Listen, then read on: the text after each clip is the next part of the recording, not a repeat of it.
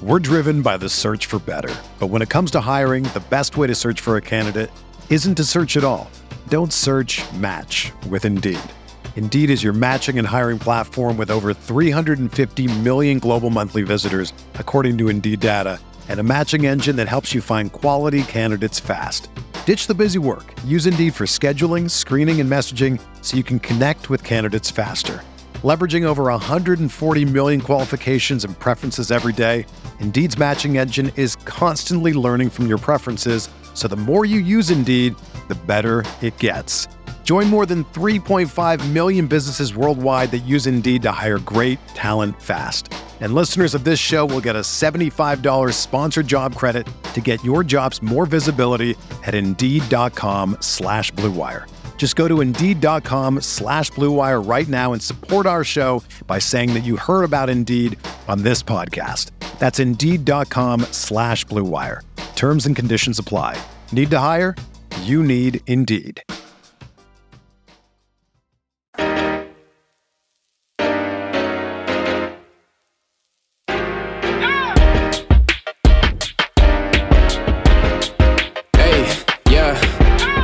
Feel like Kobe in the fourth quarter.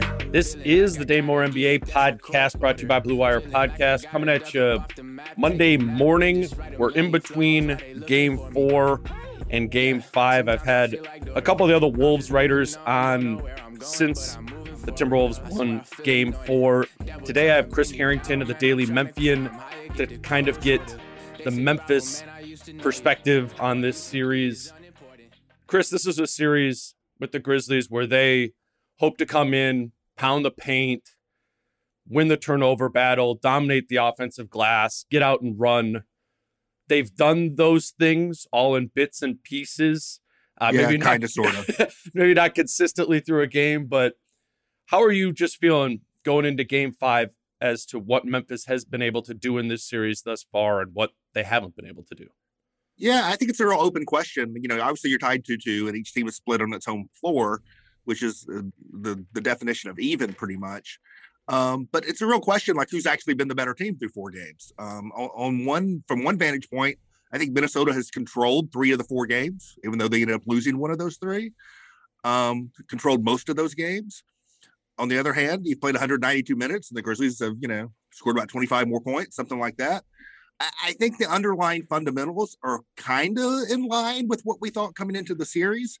I mean, this was a matchup between a team that is better at making their shots than Minnesota versus a team that gets more shots. So it's sort of shot quality versus shot quantity in a way. And, the Grizzlies have not pounded the offensive glass as much as they did in the regular season, but have certainly been better on the offensive glass. They have done a good job at forcing turnovers. They won the turnover differential. They have been getting about five or six more shots a game. The shooting percentage overall is pretty even, but the Wolves have shot better from 3. The Wolves shot better at the free throw line. Neither of those things is surprising relative to the Grizzlies. And it's kind of evened out. I think from a Grizzlies perspective, I don't think you feel great, even though you got it's best 2 out of 3. You got 2 in your home floor.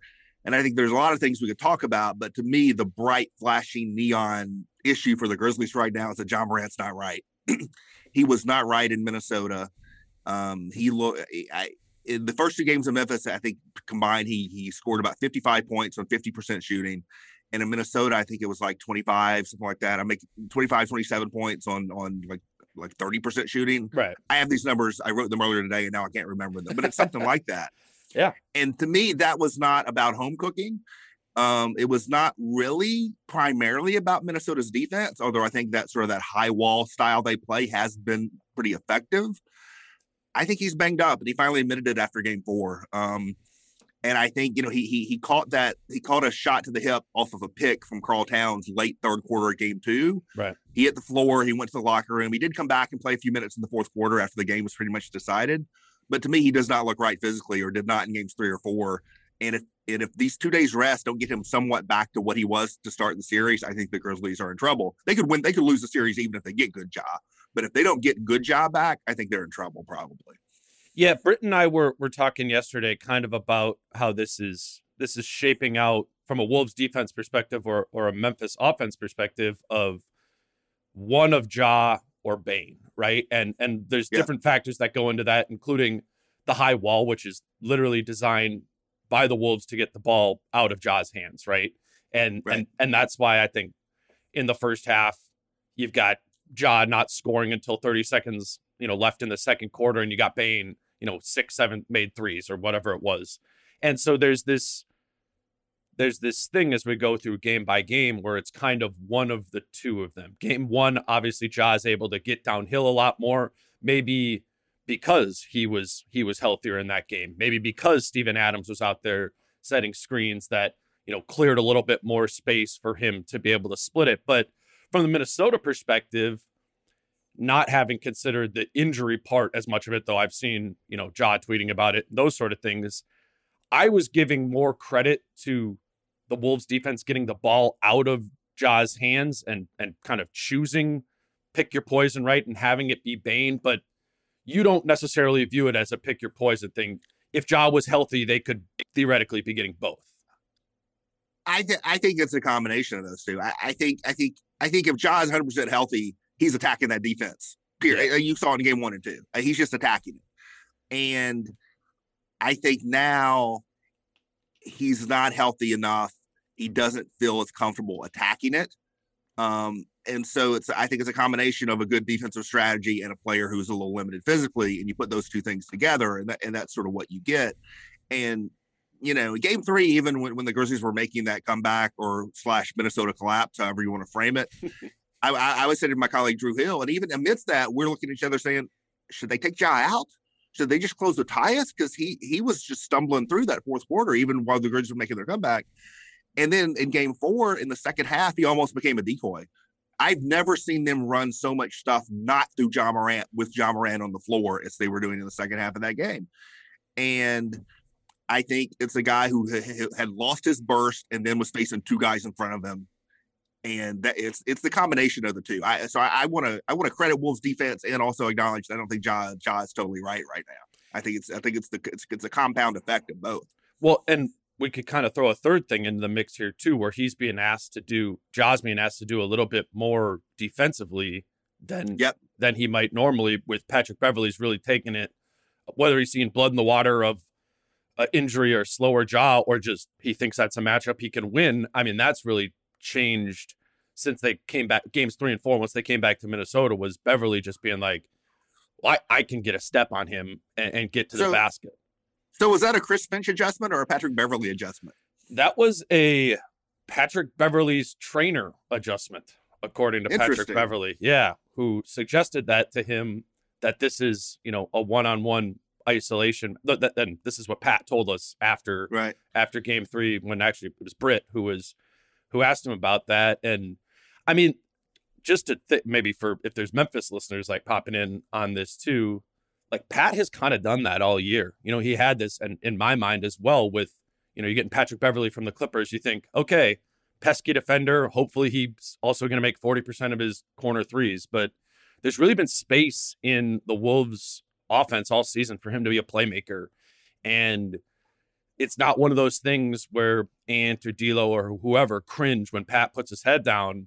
I mean, it certainly hasn't been the usage volume that these last 2 games against Ja have been, but to some extent, obviously it sounds like there's probably some injury there too, but I think Pat's done a good job of kind of grinding Ja down to some extent there as well.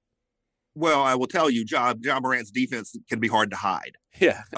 And last year in the series against Utah had the best offense in the NBA last season. Mm-hmm. So, I mean, the Grizzlies gave them lots of targets. They were hunting out Ja Morant. They were hunting out Jonas Valanciunas. They were hunting out Grayson Allen, and they were just destroying anything they could involve 2 of those 3 guys. Like it was lights out pretty much. But Ja is someone who, for good reason, both because of the burden he carries on offense and because of his defensive deficiencies, you want to try to hide him on a lesser offensive player. But even the lesser offensive players can exploit Ja Morant defense. And not to take anything away from Patrick Beverley, who, there are worse offensive players in the NBA than Patrick Beverley, but the Grizzlies would, you put Ja on him for a reason.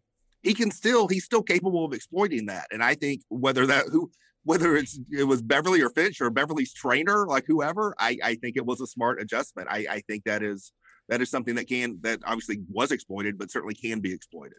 Chris, I think they should put Ja on D'Lo next game. I think Interesting. What's your theory on that? Slower. I think, D'Lo's in a vacuum a better isolation player, right, than Pat is, but I think with Pat he's still pretty quick. Like you see him getting that step on Ja. So and when physical. So once he has that step on him and he kind of, Pat kind of comes to that 1-2 in the lane and like hits you with it, right? He's not going to try and go up and finish over you. And I think if he's got a step on Ja speed wise plus the physicality, like that's where you're seeing a little profit for the Wolves.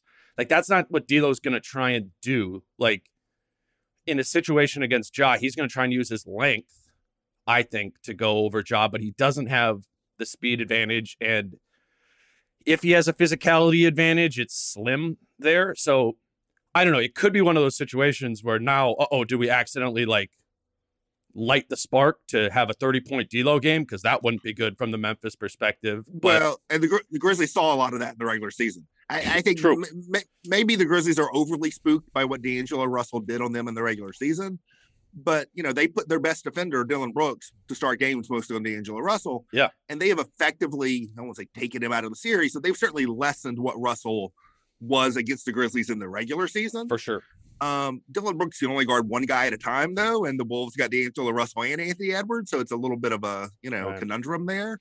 And there's a lot of debate about who, you would prefer to put your best defender on. And that, obviously, Edwards is the better player, but Russell has hurt them so much in the regular season. So yeah, I mean, and that's one of the problems with the Wolves, right? They were the highest scoring team in terms of pure points in the NBA this season, and they were, I don't know where they finished offensively, they were certainly top 10, right? Yeah. Offense. They're a good offensive team, and then maybe a better one in some ways. I mean, the stats may not say that because the way they play basketball works, but maybe a more deadly one in the playoffs when you ramp up more minutes because they're a little top heavy with their offense in terms of their star players. And then you ramp up those minutes and those touches with those players. I think maybe even a more dangerous offensive team in the playoffs. And so, it hasn't been easy for the Grizzlies to deal with. They have held them. The weird thing in the series is the erratic nature of it. The Grizzlies have held that team that led the NBA and points per game this season under 100 points in both the wins. Yeah. So it's been 95 points for the Wolves on average in the two losses for the Wolves. It's been 125 in the two wins. Like it's really, it's really been erratic, in that standpoint. That's been the Wolves offense all year. It's like in the aggregate, it kind of shows up in the green, but it's they've been in this is an erratic series, as you say. It's been an erratic offensive season too. But at January 1st on, the Wolves were the number one offense in the NBA. So there's something there. Chris, I'm gonna grab a quick break here. We'll come back. Let's talk about the Cat and front court matchups. We're driven by the search for better. But when it comes to hiring, the best way to search for a candidate isn't to search at all. Don't search, match with Indeed. Indeed is your matching and hiring platform with over 350 million global monthly visitors, according to Indeed data, and a matching engine that helps you find quality candidates fast. Ditch the busy work. Use Indeed for scheduling, screening, and messaging so you can connect with candidates faster. Leveraging over 140 million qualifications and preferences every day, Indeed's matching engine is constantly learning from your preferences, so the more you use Indeed, the better it gets. Join more than 3.5 million businesses worldwide that use Indeed to hire great talent fast. And listeners of this show will get a $75 sponsored job credit to get your jobs more visibility at Indeed.com/Blue Wire. Just go to Indeed.com/Blue Wire right now and support our show by saying that you heard about Indeed on this podcast. That's Indeed.com/Blue Wire. Terms and conditions apply. Need to hire? You need Indeed. All right, we are back with Chris Herrington of the Daily Memphian, columnist there. Chris, we talked about Ja and just kind of how this series has shaken out in the first four games. Outside of the Ja Bane sort of dynamic there of what Memphis is creating offensively, I found the front court adjustments, readjustments, and more adjustments that are probably going to come on the Memphis side to be really fascinating. We've kind of moved through the Steven Adams experience, though I wonder if that might kind of come back here at some point. The thing that's really standing out to me, Chris, is it feels like Memphis has got to get to that Jaren Jackson Jr. and Clark front court pairing a lot more. I mean, that has what the type of defenders who have worked against Cat this year, and we've only seen it for 54 minutes in the series. So I think the adjustment away from Steven Adams has certainly helped the Grizzlies defense in this series. You could argue it's hurt their half-court offense. I think the trade-off has been more than worth it. I think it was a necessary adjustment that remains a necessary adjustment. But since then, they're just constantly searching on these front court combinations, and I think the fact that they're still searching does not lend a lot of confidence to me to the Grizzlies. I thought it was a curious decision by Taylor Jenkins to start Tillman in game 4. I think it ended up being the wrong decision to start Tillman. I don't know what they're going to do. The Grizzlies practice later today, and maybe he'll tip us off. He usually does not, what they're going to do. To me, their best lineup is with Clark. Their best lineup this series, and maybe just their best lineup, is John Morant, Desmond Bane, Dylan Brooks, Brandon Clark, Jaren Jackson Jr. And they've played that lineup 20-something minutes in the series, and their net rating is like plus 30-something. That's their best lineup.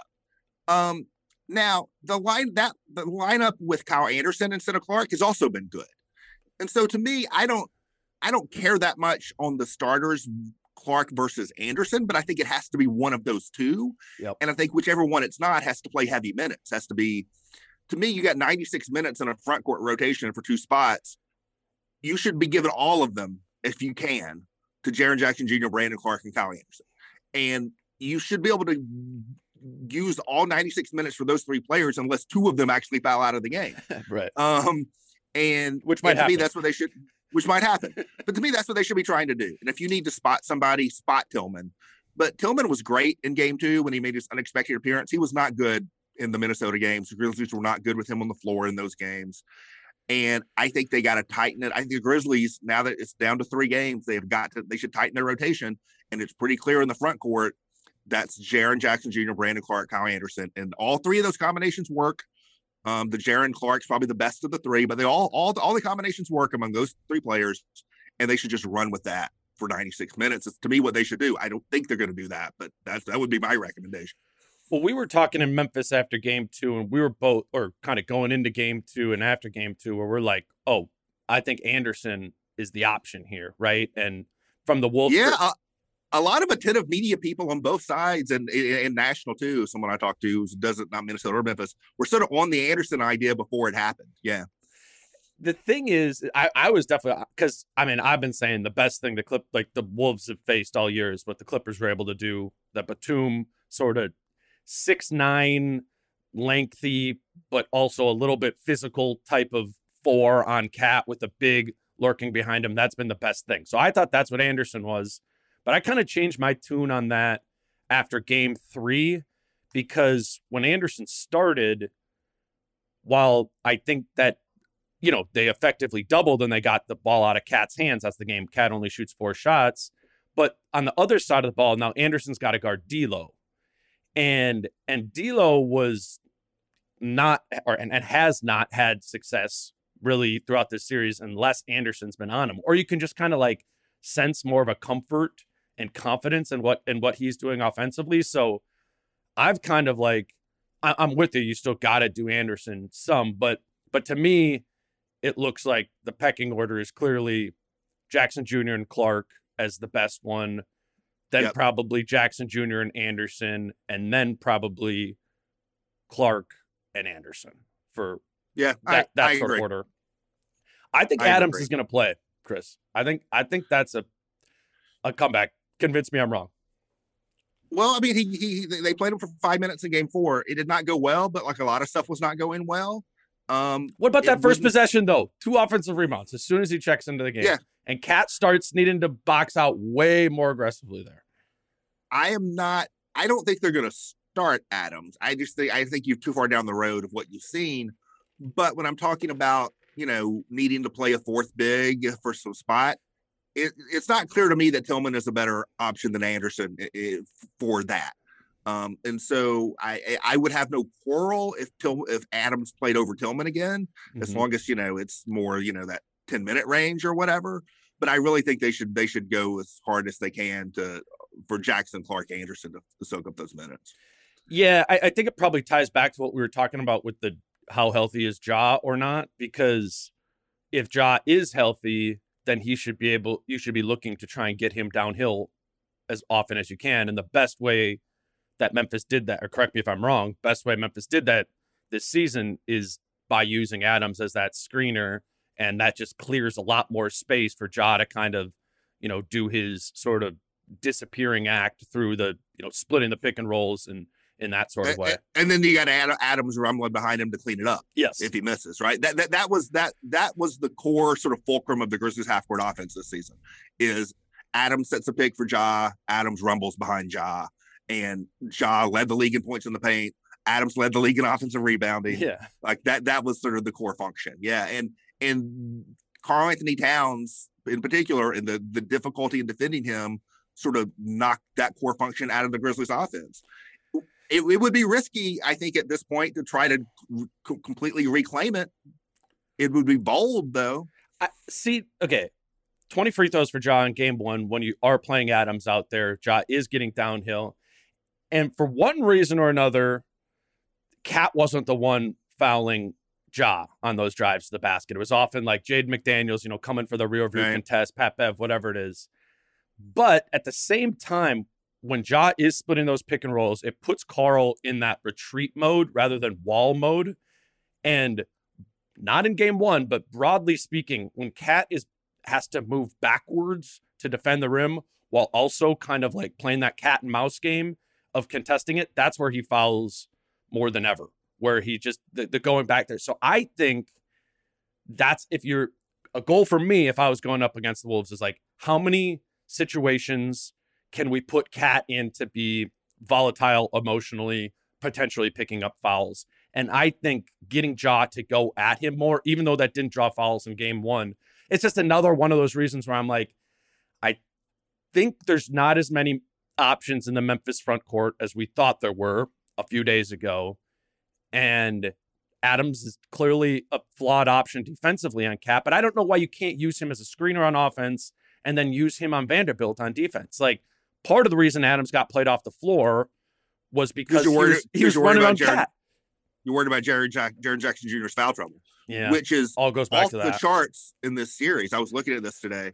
So Jaren Jackson Jr.'s foul rate, like fouls per 100 possessions, it was 7.2 a rookie year, which is bad, down to 6.7 a second year, bad but better, down to 6.1 regular season this year, still bad, but like it's a trajectory downward. This series is 9.9. It's just zoomed like deep into the red this series. I don't know where 20 you fouls, 14 made shots, right? Isn't that what it is? Yeah, something like that. I don't know where you are in the foul stuff. I mean, Taylor Jenkins went off on the refs, obviously, after game 4. I tweeted that out just as I was sitting in the room. I tweeted Jenkins : and the quote because it was newsworthy. And of course, I have people trying to argue with me and, like I'm expressing an opinion on this. I was just this is what the man said. I think the Grizzlies could rightly complain that they were wronged in game 4. I think the Wolves could go back and look at games 1 through 3. The Wolves have been called for more fouls in the series. The Grizzlies have shot more free throws. I do think there's something to. I think there have been too many whistles in this series to the detriment of the basketball. 100%. Just too many offensive foul calls. I mean, the series and the sequence, there's a 30-second sequence in game 3 where they called 3 offensive fouls in 26 seconds, 2 on Bane and 1 on Russell. Yeah. And they were all bad calls. I just think these refs got to chill out. Just swallow the whistle a little bit more for both teams. I'm with you there. Yeah, I don't think it's been good both ways, but what I will say is this is what the ref behavior has been around the Wolves all year, which I think has to do with the way the Wolves play. And kind of in many ways, the Wolves and Grizzlies play similarly, where it is all about, selling out in passing lanes, right, to generate turnovers and do all those it just lends to a little bit more chaotic, physical brand of basketball that I just think back to the 4 regular season games these two teams played. We were going over the monitor 4 or 5 times for reviews in those games too. So I'm not saying it's been good. I think it's been, bad both ways, probably particularly egregious in Memphis's, tilt in game 4. But it strikes me as something that is going to, happen throughout the series. It's the same thing. What everyone's like, oh man, like, what do you think about Carl's foul trouble? Or how about Jaren Jackson Jr.? He just keeps getting foul trouble every game. I'm like, you guys, a lot. We watch. Come on, man. We've been watching. You just rattled off the numbers for Jackson Jr.'s whole career. Cats led the league in fouls multiple times. Jackson Jr., Brooks have been up there their whole careers. It's like, this is how these teams play. So this is what's going to happen. And Dylan Brooks, as I mentioned you in Minnesota, also led the league in total fouls twice. So I think Cat has the belt twice. Dylan has the belt twice. I'm not sure who has the belt this year. I don't think did Jaren have the belt this year? No, it's Jayshawn Tate 1, Jaren Jackson Jr. 2, Cat 3 in total fouls this year. Your per 100 possession stat is better, but when you just like pull up total fouls, and it's every year, you could just see those three in there. I don't know. So yes, this is like the refs are a factor in this, but it's the players play a certain, style of basketball. Memphis and Minnesota do too, that I just think one of the two teams is going to feel aggrieved by the refs after every one of these games. Right. All right. The one other thing I wanted to ask you about was just D'Lo in general. We kind of hit on him there, but he sort of, to me, has felt like something in between the combination of Jaren Jackson Jr. and Steven Adams in this series, but on the other side of the ball, where like, Adams, it made sense to not play him, and at times it felt like that with D'Lo, but it's kind of like Jaren Jackson Jr., where he's such an important part of what they do throughout the season, where it seems like, is D'Lo feeling like a threat from the Memphis perspective or an advantage thus far? I think that he sort of faded a little bit from. I mean, I think there's so much focus on Towns and on Edwards, and I don't think Russell has sort of forced the Grizzlies to pay attention to him as much, maybe as you might expect. And so I certainly, if I'm the Grizzlies, I don't love this being a 2-2 series with the series that D'Angelo Russell has had. Right. And so in that way, I would say more of a threat, in the sense that he may not, what is he, like 13 points a game, something like that in the series? That may not be the case these next 3 games. And so I would worry about that a little bit from a Memphis perspective. Okay, one more for you. Has Brandon Clark ever been just stopped on the offensive glass? Has there been games this season where you're like, oh, this team took Brandon Clark out of the mix? And if so, how did they do that? Because the Wolves need that very much. It's been a huge bounce back season for Brandon Clark. I mean, he was a great rookie year. He was banged up. He's someone who has to be it seems to me, he has to be 100% physically to really be himself. Vanderbilt's like that too, kind of. Yeah, he is so dependent on that sort of rocket boost off the floor, because he's only 6'8". He's got short arms, but he is just so quick off the floor, and there's such good touch, not only around the rim, but with his floater. But he has to be just right physically. And last season, year 2, he was never quite right physically, and he only played 6 minutes in the Jazz series. He just faded completely, and he came all the way back this year. If he didn't lead the league in field goal percentage, he was close to it. He is deadly. He's a deadly finisher and really active offensive rebounder on the interior. I think this has been a good matchup for him. Other than Towns, the Wolves are not big in the front court. They don't have a lot of rim protection, period, in the front court. And this is a really good series for Brandon Clark. I don't know that Clark could be this effective against anybody. I think this is in particular a good matchup for Brandon Clark. There's guys like Brandon Clark, Dwight Powell, I would put in this bin too, that just kill the Wolves.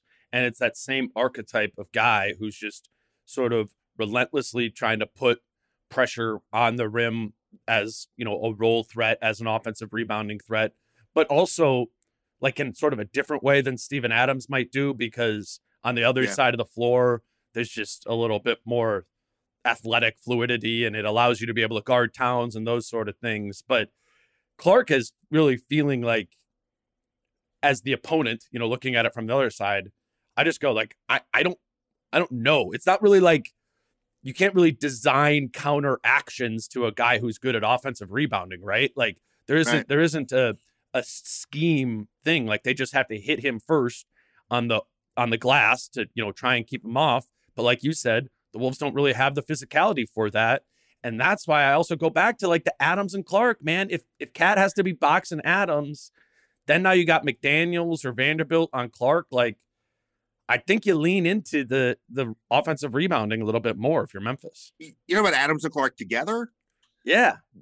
I mean, the numbers on that are pretty good. They haven't done a lot of it because I just don't think they trust it offensively. Yeah. They are both non-shooters, like True. outside of 10 feet for the most part. I don't think they really trust that. That would be doubling down on the offensive rebounding. But Clark and Jaren Jackson obviously has had a bad series offensively and with his fouls. I think he's been good defensively, but a bad series offensively and with his fouls. But Jackson and Clark fit. Like, it just fits. They work together on both ends of the floor. And, there's a chance that's the Grizzlies starting lineup next season. It could be. And so, should be tomorrow. Well, they played, we talked about the full lineup with Clark and Jackson, but setting aside the other positions, they played 55 minutes total with Clark and Jackson together in the series. Mm-hmm. And they've been about the same. They've been about a plus 30 net rating. And the defense has been great with those two guys on the floor. 86.7. Yeah. So they need, to your point, I mean, they need to lean in hard to getting those guys as many minutes as they can the rest of the way the Grizzlies did. Yeah. And I don't know what the Wolves counter to that is outside of, try and play more possessions, try to play more physical, just so you're hoping that those two guys get in foul trouble yet again, or at least one of the two of them does. All right, Chris, just last thing. What do you think? What's this going to be? What's going to happen these last three? I really think the tipping point here is Ja Morant's health. I really do. I think if he can get back to his normal self, I favor the Grizzlies with 2 or 3 games at home. I don't necessarily strongly favor them. I think the series has shown that these teams are pretty even. Yeah. But I would give Memphis the edge if they get healthy Ja Morant. And if they don't get healthy Ja Morant, then I got to give Minnesota the edge. And so I don't know, man. I think it's a really tough series. Has Minnesota been more than you expected them to be? Yeah, I think they have a little bit. I mean, obviously, they're the 7th seed. They were much better than the team that came into the playoffs. If you look at what they were post All-Star break, was better than that. These teams were 2nd and 4th in the league in point differential post All-Star break. So this is not a typical 2-7. I think there was some concern on the Memphis side that is this team as good of a playoff team as it was a regular season team? Yeah. There was real reason to wonder about, legitimate reasons to wonder about that. And I think 4 games in, there are even more legitimate reasons to wonder about that, not to take anything away from Minnesota. But it may have been that the Grizzlies were not the typical 2 seed. In fact, if you go back historically and look at, wins for not only 2 seed in the West, but they were 2 seed in the whole NBA. You go back historically and look at, the point differentials and the win totals for 2nd overall teams, the Grizzlies are not your typical profile of the 2nd best team in the league, right? It's been that kind of year in the NBA. So it may be that the Grizzlies are not your typical not as good as your typical 2nd best team in the league record wise. And the Wolves are maybe better than your typical 7th seed in the conference. And what you found is 2 teams that are much, much closer to each other than the regular season resumes suggest. I think that's what we've definitely seen through the first 4 games, and which leaves us sort of thinking this isn't too much of a talent discrepancy one way or the other favoring them. I think, and what is sort of frustrating to be able to pour analysis into, is I think so much of this series is about between the ear stuff, which you or I can't, we can't dig in on that, we can ask Carl or Ja or whoever what's, how they're approaching this and foul trouble and that, but it was notable. I found it notable how much the Wolves, and obviously infamously so in Game 3, they held on in Game 4, but they really struggled to close out games. Yeah, in the fourth quarters, in their own building with leads going into fourth quarters, and the Grizzlies roared back. And if Tyus Jones has a wide open 3 with 10 seconds to go, they would have tied that game. In a building he's hit a lot of those in. Shout out Apple Valley High School. Tyus Jones had the wide open shot and just couldn't knock it down. Yeah.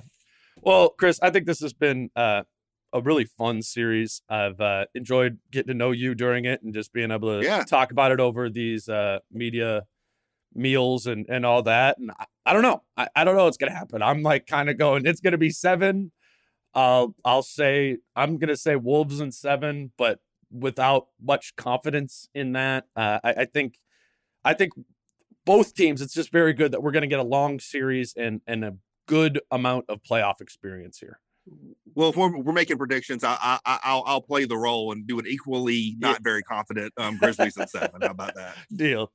All right, he's Chris Herrington. You can follow what he's doing on this Wolves Grizzlies series at the Daily Memphian. Him and his colleagues do great work there. Thanks, Chris, and I'm heading to Memphis here in a couple hours. I'll see you tomorrow.